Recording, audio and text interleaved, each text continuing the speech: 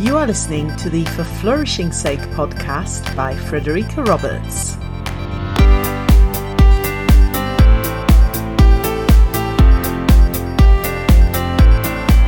Hello and welcome to episode 19, the first episode of 2020. How exciting!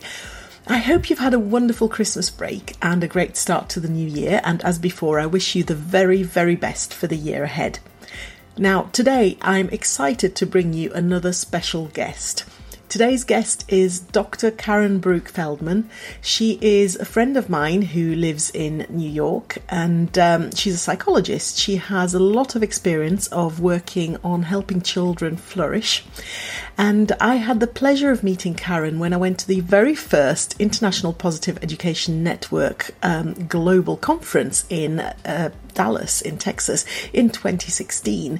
And she organised a speaker's dinner. It was great to get to know her. She was one of the people that really brought a whole load of us together.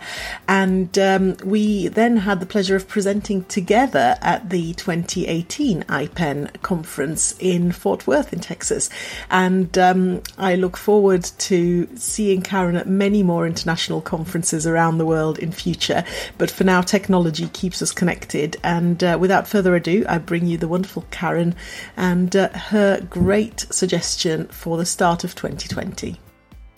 So good morning, everybody. Hi, my name is Dr. Karen Brooke-Feldman. I'm a psychologist. I work in a school. I also have a private practice. And I wanted to share with you one idea that I've been doing in my school that I think has been really terrific. It's called FAIL.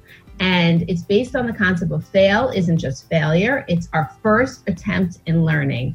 And I think that this idea is so important for today's youth because of this idea of social media, and kids often look at Instagram or Snapchat and they see, or TikTok now, and they see all what I call rainbows and unicorns, and they don't see people's failure. So if we help kids learn to embrace failure, I think it'll help kids take on bigger challenges. And one thing that I've done in my school is help kids actually make fail walls, where they actually put out in the open what they've failed about, what mistake they've done.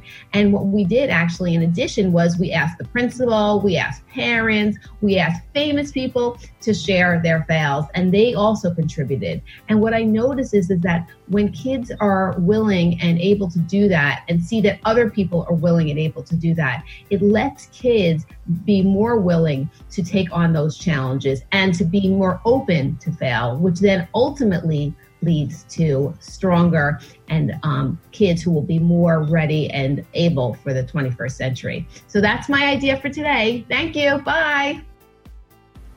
Thank you for tuning in to the For Flourishing's Sake podcast. I hope you've enjoyed this episode, and I'd be really grateful if you'd spread the word. If you'd like to get in touch with questions or comments, or to contribute to a future episode, please go to forflourishingsake.com, where you'll find all my contact details. And there you'll also be able to leave individual comments on specific episodes. I look forward to hearing from you.